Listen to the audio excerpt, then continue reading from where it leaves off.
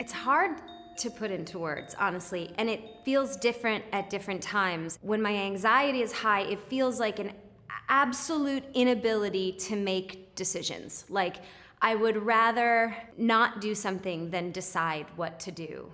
And it's almost paralyzing, which is odd because it seems like it's simple. Do you want to go on a walk or sit on the couch and watch TV? And I'm like, I can't figure that out. I don't have the brain power.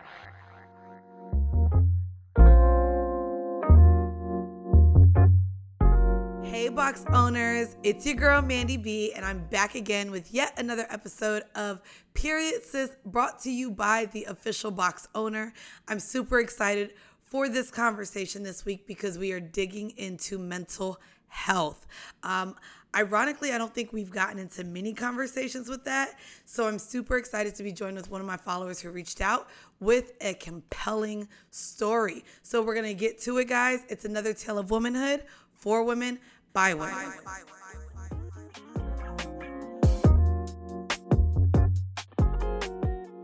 Today, I am joined with Lindsay, who is a nutrition student with a story to tell. Hi, Lindsay. Hello. Hi.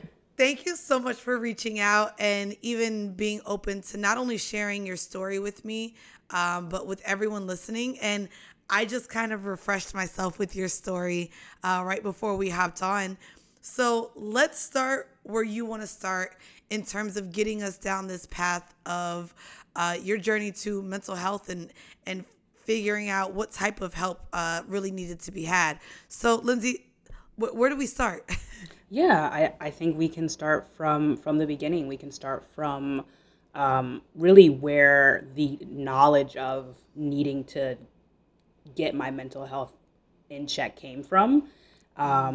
In 2017, I went through a great deal of losses, starting with my grandmother. She was elderly, had a few sick issues with her health, and she died. And then 6 months later, my mother passed away. And then a year and a half after that, her husband, my stepfather, passed away.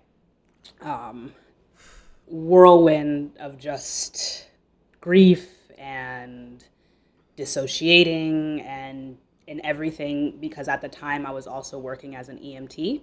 Okay. And I worked for a private company, so we did two things. We had our 911 side where we were going to emergency calls, and we also did a convalescent side where we picked some patients up from nursing homes or like hospice facilities. Yep. Exactly, and like took them back and forth. And because my move started with going because all of my family had been sick or needing help, they had all been in and out of those facilities. My grandmother was in a nursing home. My stepfather ended up needing some sort of hospice care at the end of his cancer journey. And then my mother passed away in a hospital that I was going in and out of 4 or 5 times a day. So I mean, literally what you're saying in itself is I couldn't imagine dealing with that. Not only personal loss, but literally being around death and around people grieving and losing their lives and families. And I think that while your story happened in 2017 with what we've experienced over the last year and a half, I'm sure your story is going to resonate with so many people because a lot of people have grieved in ways that they weren't expecting due to the pandemic. So you lost these family members. You were seeing, a bit of loss in also your workspace. What happened next? So what happened next was I got to a place where I just couldn't take it anymore. I found myself being extremely dissociated. So basically going to work and zoning out, having flashbacks of remembering my mom passing away, remembering those like tragic moments where they were doing CPR or making last calls because, like I said, I was in and out of that hospital constantly. Right. So I started going to therapy. I actually started going to therapy before anyone passed away because I started to struggle with some anxiety. Okay, well, I I want to pause there real quick. You started going to therapy. Was it suggested? Was it did someone refer you to a therapist? Was it something that you had done previously in the past?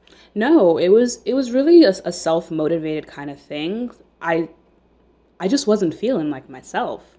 I didn't enjoy my work the way I was enjoying it. I loved being an EMT. I know it's a really like high pressure, intense kind of job, but I felt my best as an EMT. I felt like a superhero, you know? Like Right. I loved it. So when it got to a place where I was like, I can't think straight, I'm getting anxious every time I hear our tones going off because I'm worried it's going to be someone dead and I'm being triggered, and I was like, okay, something's wrong. Something is off. I need to figure this out. And so you reached out to a therapist and started therapy. What was that process like? You even used the word anxious. I was just talking to a friend recently.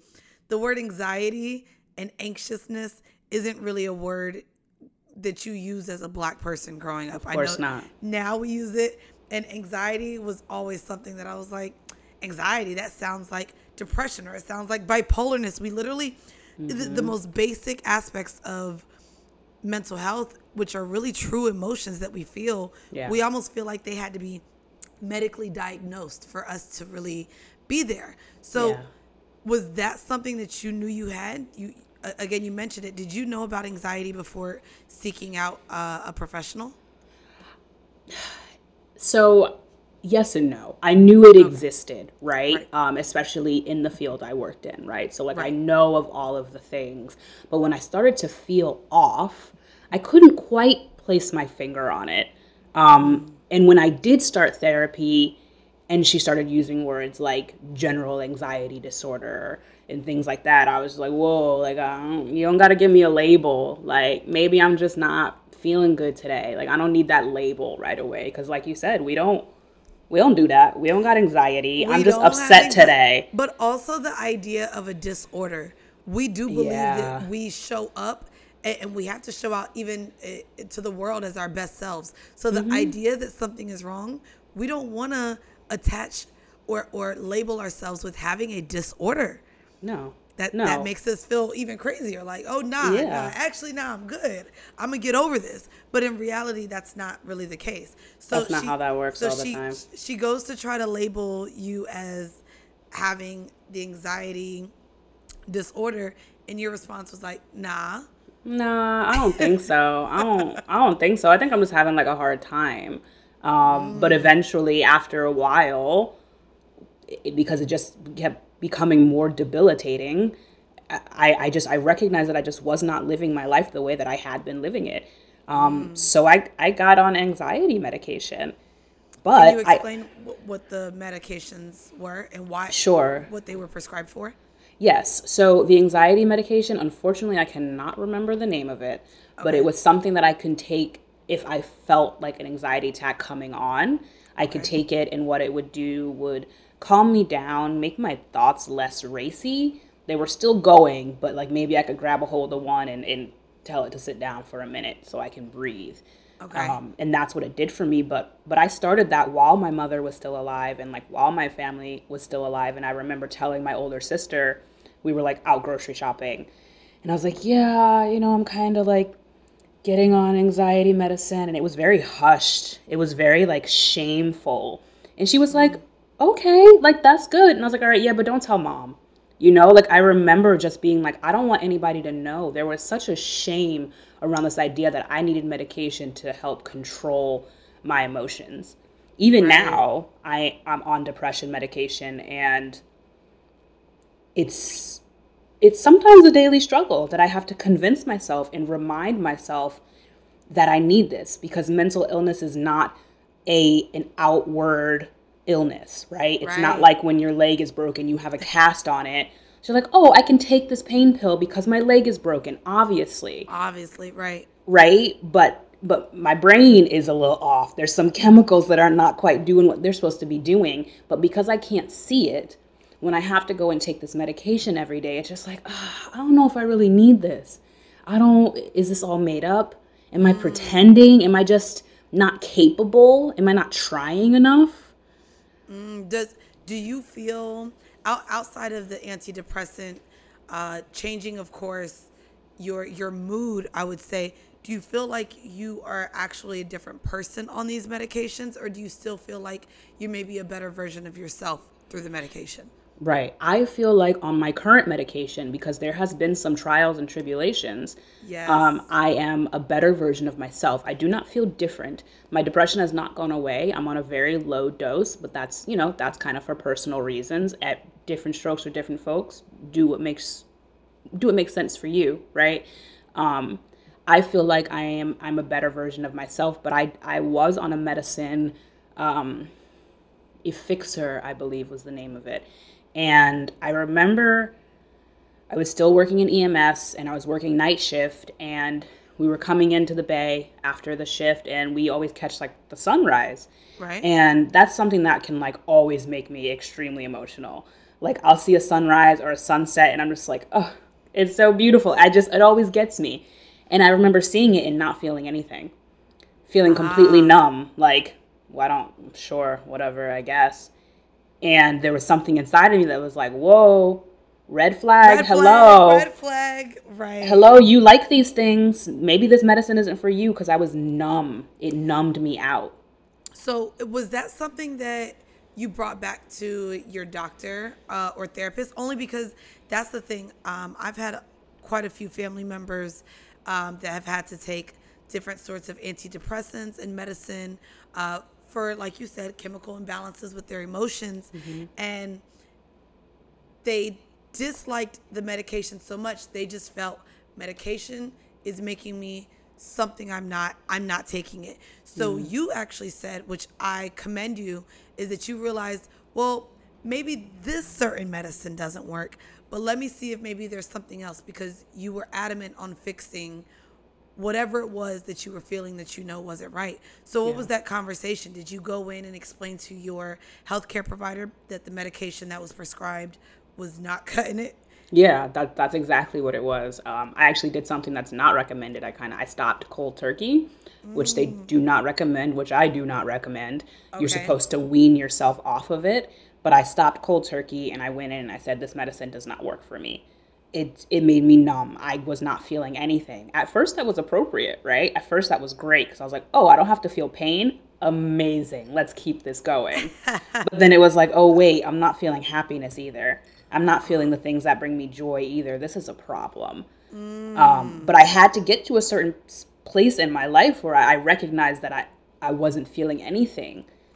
I had to get there. I had to have that growth. But yes, I went to my healthcare provider and I said, I can't do this. It's not working well. And she's like, okay, well, we'll wean you off. And I was like, oh, I stopped 2 weeks ago. And she's like, whoa, don't do that. That's not good. Did you notice a difference when you went cold turkey? Why do you suggest someone to not go cold turkey? Yeah, absolutely. I recognize the difference. There's these fun things called brain zaps. Okay. Where it feels like, God, how do I describe it? A brain zap? A brain zap. It's like when you're like trying to, almost like a headache, but it almost feels like you're being shaken. Like someone came and just like shook you up real quick and then it's gone. And then shook you up real quick and it's gone. And it's a very weird, I don't know why it happens. I wish I had the knowledge to share, but that's why you're supposed to wean yourself off of it. And I also started to feel everything at once. And I didn't have a therapist appointment, like I said, for 2 weeks. So I dropped cold turkey and then I'm like crying. I am crying. I can't get myself together. And I didn't have the support that I needed but if I had gone and said, hi, I need to wean off this medicine, like, okay, maybe we can get you in sooner. Get the support you need, basically. And that's why you shouldn't do it without proper guidance. Well, by the way, speaking of, I know your story started in 2017. We're now in 2021. How has it been with the pandemic? And are you still working somewhat in the healthcare field? And then after that, I do also want to discuss what your view is now after being on medication for so long. But let's start back. How has your mental been affected with the pandemic? Yeah. It's been hard. I I think I've had moments where my lows have been extremely low, and I can attribute that to my depression, but I think everyone has just had really low lows this year. That part. Yeah. So I think it's just been a matter of like recognizing what is my depression, what is just worldwide grief and pain and everything, and just trying to stay afloat, trying to just not let myself succumb to the terrible ruminations that sometimes can happen when you don't have that support or you're not seeing your friends and family every day. And yeah, that's where I found myself a lot of times, just trying to decipher where these feelings were coming from. And then sometimes not. Sometimes like, okay, I'm just extra depressed today, so I guess I'm just going to stay in bed. That's it. And that's never the solution. Sometimes it is. I mean, but how long? Exactly. That's the thing. I think that, Yes. I enjoy watching TV when I'm overwhelmed. I just lay on my couch. My phone is in another room.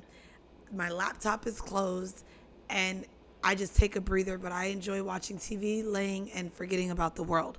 However, like you said, there is a healthy way of doing that and an unhealthy way of doing that. Absolutely. So doing that for maybe 3 days straight would not be considered something that would be healthy. But of course, me taking half a day off, finishing work at 1 and just relaxing for the rest of the day, that is a healthy way. So outside of the medication, do you have other exercises that you do to kind of keep you in good spirits or make sure that you don't sink into a depressive state?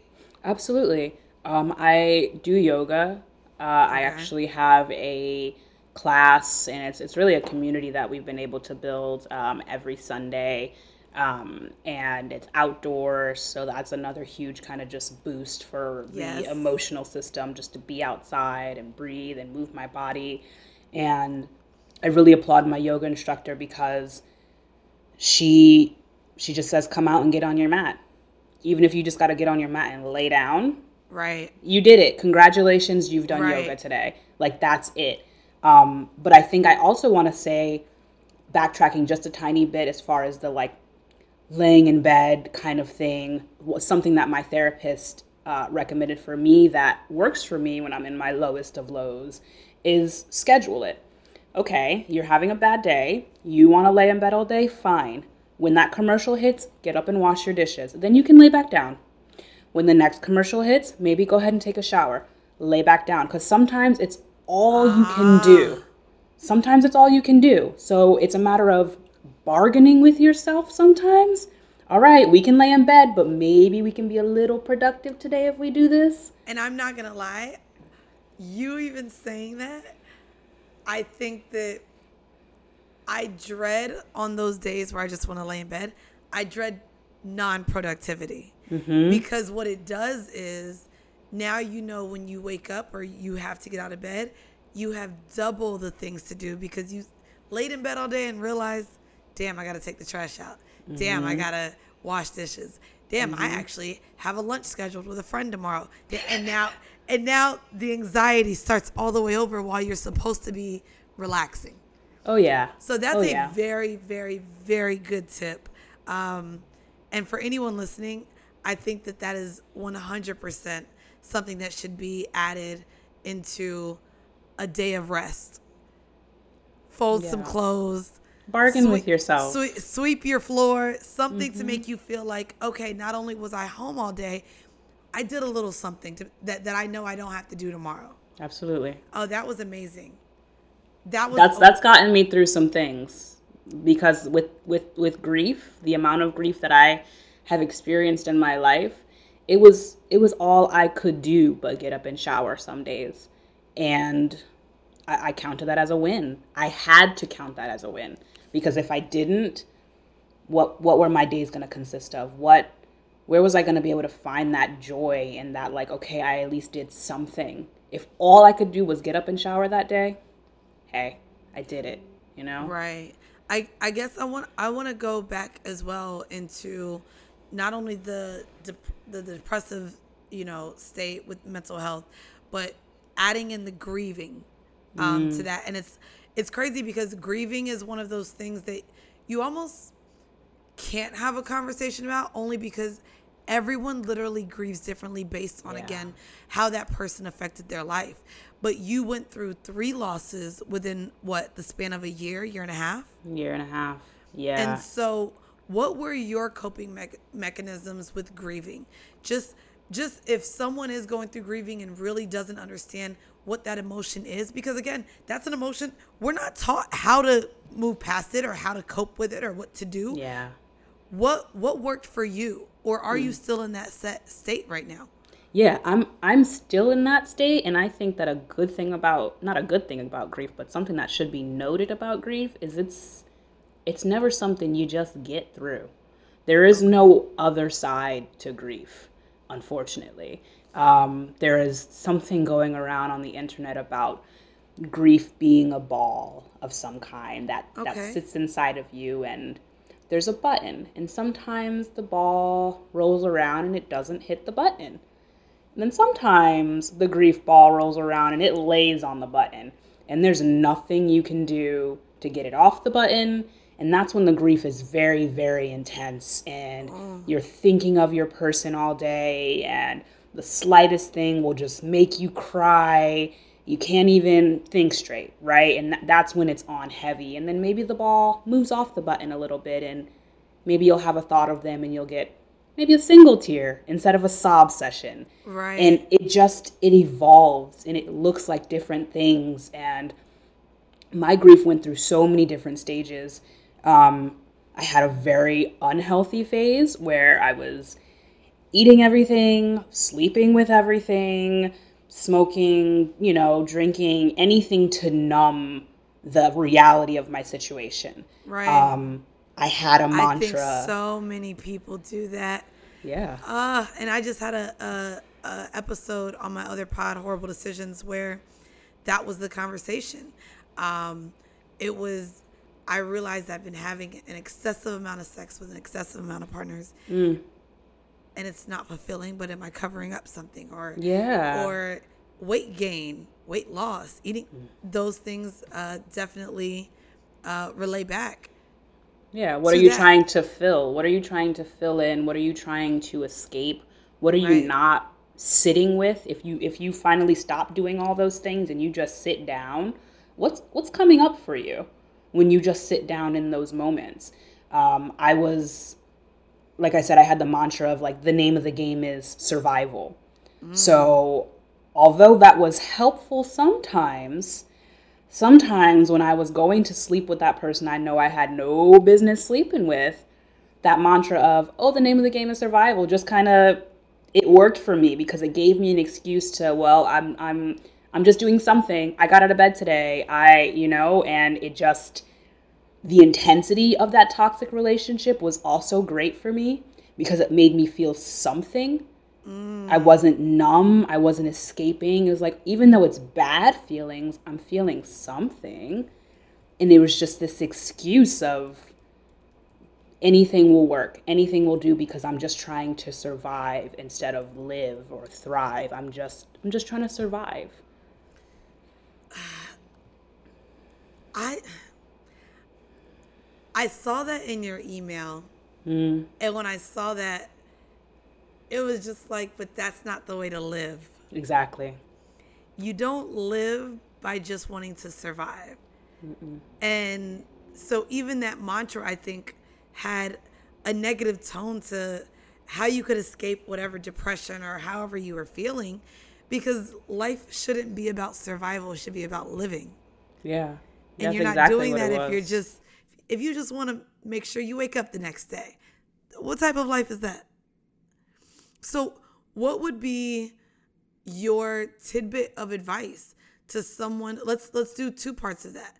Let's go back to the medicinal aspect of it. What would be your advice to someone who may be being referred to medication and literally, like you, is in fear that a medication is going to change them? What would be your advice to them if they were listening to this? I think I would start by saying ask all the questions. You know, when I made this decision about getting on medication, or I was suggested that I get on medication, I was like, okay, well, what is this medication? What's it going to do for me every day when I wake up? How am I going to feel when I'm on this medication? Is this medication going to affect my sex drive? Is this medication going to affect my appetite? All the questions you can think of. Is it going to make me smell? Is it going to make me anything? No question is off the table. Ask everything that you have a question about before you put something into your body, because you have that right. Right. Also, something that helps me now, because like I said, I don't want to be on medication right now, is the idea that it's not a forever thing. This medication is helpful right now because I am in the middle of a pandemic. I'm still grieving all of those losses, and sometimes I just need a little bit of extra help. But for my And nothing personal, is wrong with that. But nothing is wrong with that. Nothing is wrong with needing a little bit of extra help. I need some help. I have tried it without it, and I see that I don't do well without it. So I know that right now, where I stand in this current place, I need help. But I am hopeful that one day I will be able to get off medication. So I think the other thing is understand that it's not always a lifelong commitment. Sometimes it's just something that you need for the time being, and that is A-okay. Okay. And then my other advice that I would like to leave off with before we get out of here is, outside of what you've mentioned already, are there any other tactics or exercises that you would recommend someone do with getting over grief? Although you said you, as a person, you may never get over that, and maybe it's okay to live with that. But what exercises do you use when you notice that ball is on the button and it's not coming off? Absolutely. Yeah. So many things. I think that if you have a spiritual practice of some kind, feel free to sit down and pray or meditate or talk to your loved ones. I personally have an altar where I have pictures of my family, and I sit and I speak to them, and sometimes it helps. Maybe this is a little woo-woo out there for someone, but I have a thing where I ask my mom, when I'm thinking about you, if I'm having a hard time, please send me a safety pin. I don't know why it was a safety pin, but for some reason I said safety pin. I was having a very hard day, but I was pushing myself to get out of the house. So we went to a concert down the street, and the woman in front of us in line had a beautiful shirt on, and then right in the back of her shirt there was a little safety pin. It didn't even look like it was holding on to anything. Like, it wasn't a useful safety pin, it looked like. But there it was. And like, God, that moment was just like, ugh, like, hi, Mom. Like, thank you. And that's my, but if the spiritual thing is not your thing, totally fine. I think it's a matter of being able to understand that it's okay to sit with your emotions as well. At this time in my life, I'm doing a lot of studies of Buddhism, and one of the biggest things is that suffering is something that we create. And I know that's kind of a touchy kind of subject. It is. But in a nutshell, pain is inevitable. Pain is inevitable. We cannot escape it. So when you feel that pain coming in and that grief and, oh God, I miss them so much today, and your initial reaction is to be like, oh, I can't feel that, and you get tight and you try to push it away, that's when the suffering kind of comes in, because you're not letting yourself live your best life, or live your truth, rather. So if you feel that grief knocking on the door, open up the door, invite them in, tell them to sit down, and we're just going to sit in this for a minute. Always easier said than done, but it's more of just a mindset of allowing yourself to feel what you have to feel in that moment. And I know that that's big right now in the conversations of even manifesting.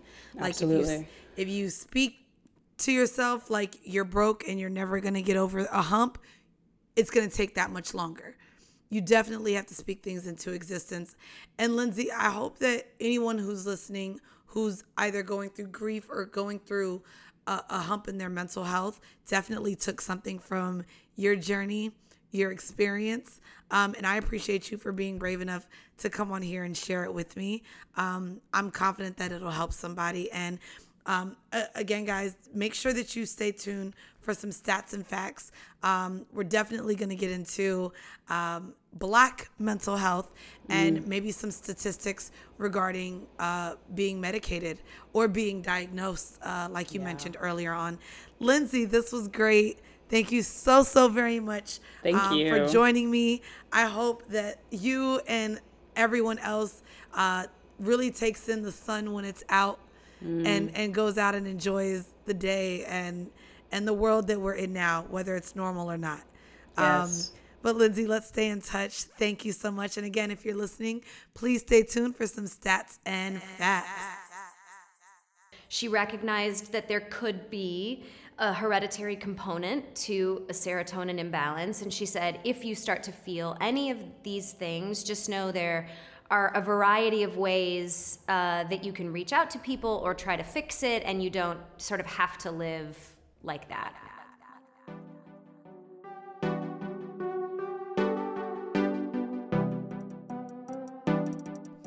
Such an honest and open story from Lindsay this week. I really appreciate how she was willing to just come on the show and open up about so much. I think a lot of us really are in a space with the pandemic and with just getting older, a space where we're realizing, okay, we need to put us first. I think that's very, very important. And I wanted to, of course, bring you guys some stats and facts.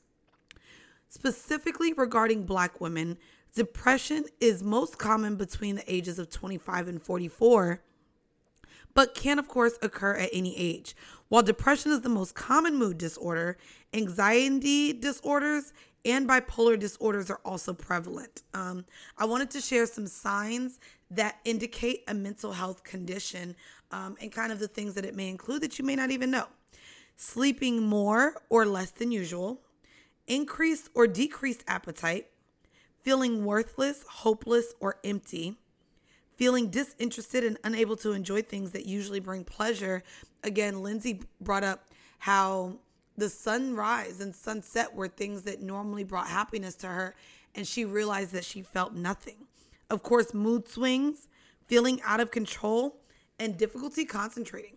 Something else that is also very interesting, and I know it almost speaks to the opposite, but I did bring this up in the episode as well, that when you are depressed, you may find yourself wanting to excessively have sex, either with your partner or with multiple partners as a coping mechanism. So I believe that that's something that should also be considered. The first steps, of course, are to talk to your primary care doctor or gynecologist, reaching out to a friend, partner, community member that you trust, and always remain consistent and committed to your treatment. I think that therapy is a great thing to consider. And of course, I know that we're in a space where we don't want to believe that medicine is the route to go, but truly consider it. And again, going back to what Lindsay also mentioned, she said that taking medicine isn't a forever thing. It could be something to literally just get you in a space where you do feel like you've created enough exercises to get you truly in control of whatever you feel is out of balance. So definitely reach out. Again, there's a lot of resources currently out here to get mental health at an affordable rate. And if you have healthcare insurance, a lot of times it does cover therapy and counseling. So definitely look into it. Guys, I want to make sure that you are all aware that we have products, baby, over on officialboxowner.com. That's right. This episode and this podcast is brought to you by Official Box Owner. Don't fret. We are here. We have boric acid suppositories, apple cider vinegar gummies. We have travel pouches for you to put all of your feminine care needs, whether it's in your purse or in your luggage. And don't forget, we have our anniversary box coming up in October. So if you were not able to get your hands on box number 4, there may still be a few left. But if not, make sure you join the mailing list so that you are notified when the next box is to release. Again, I want to thank you guys all for tuning in to yet another episode of Period Sis. Until next time, guys. See you next week.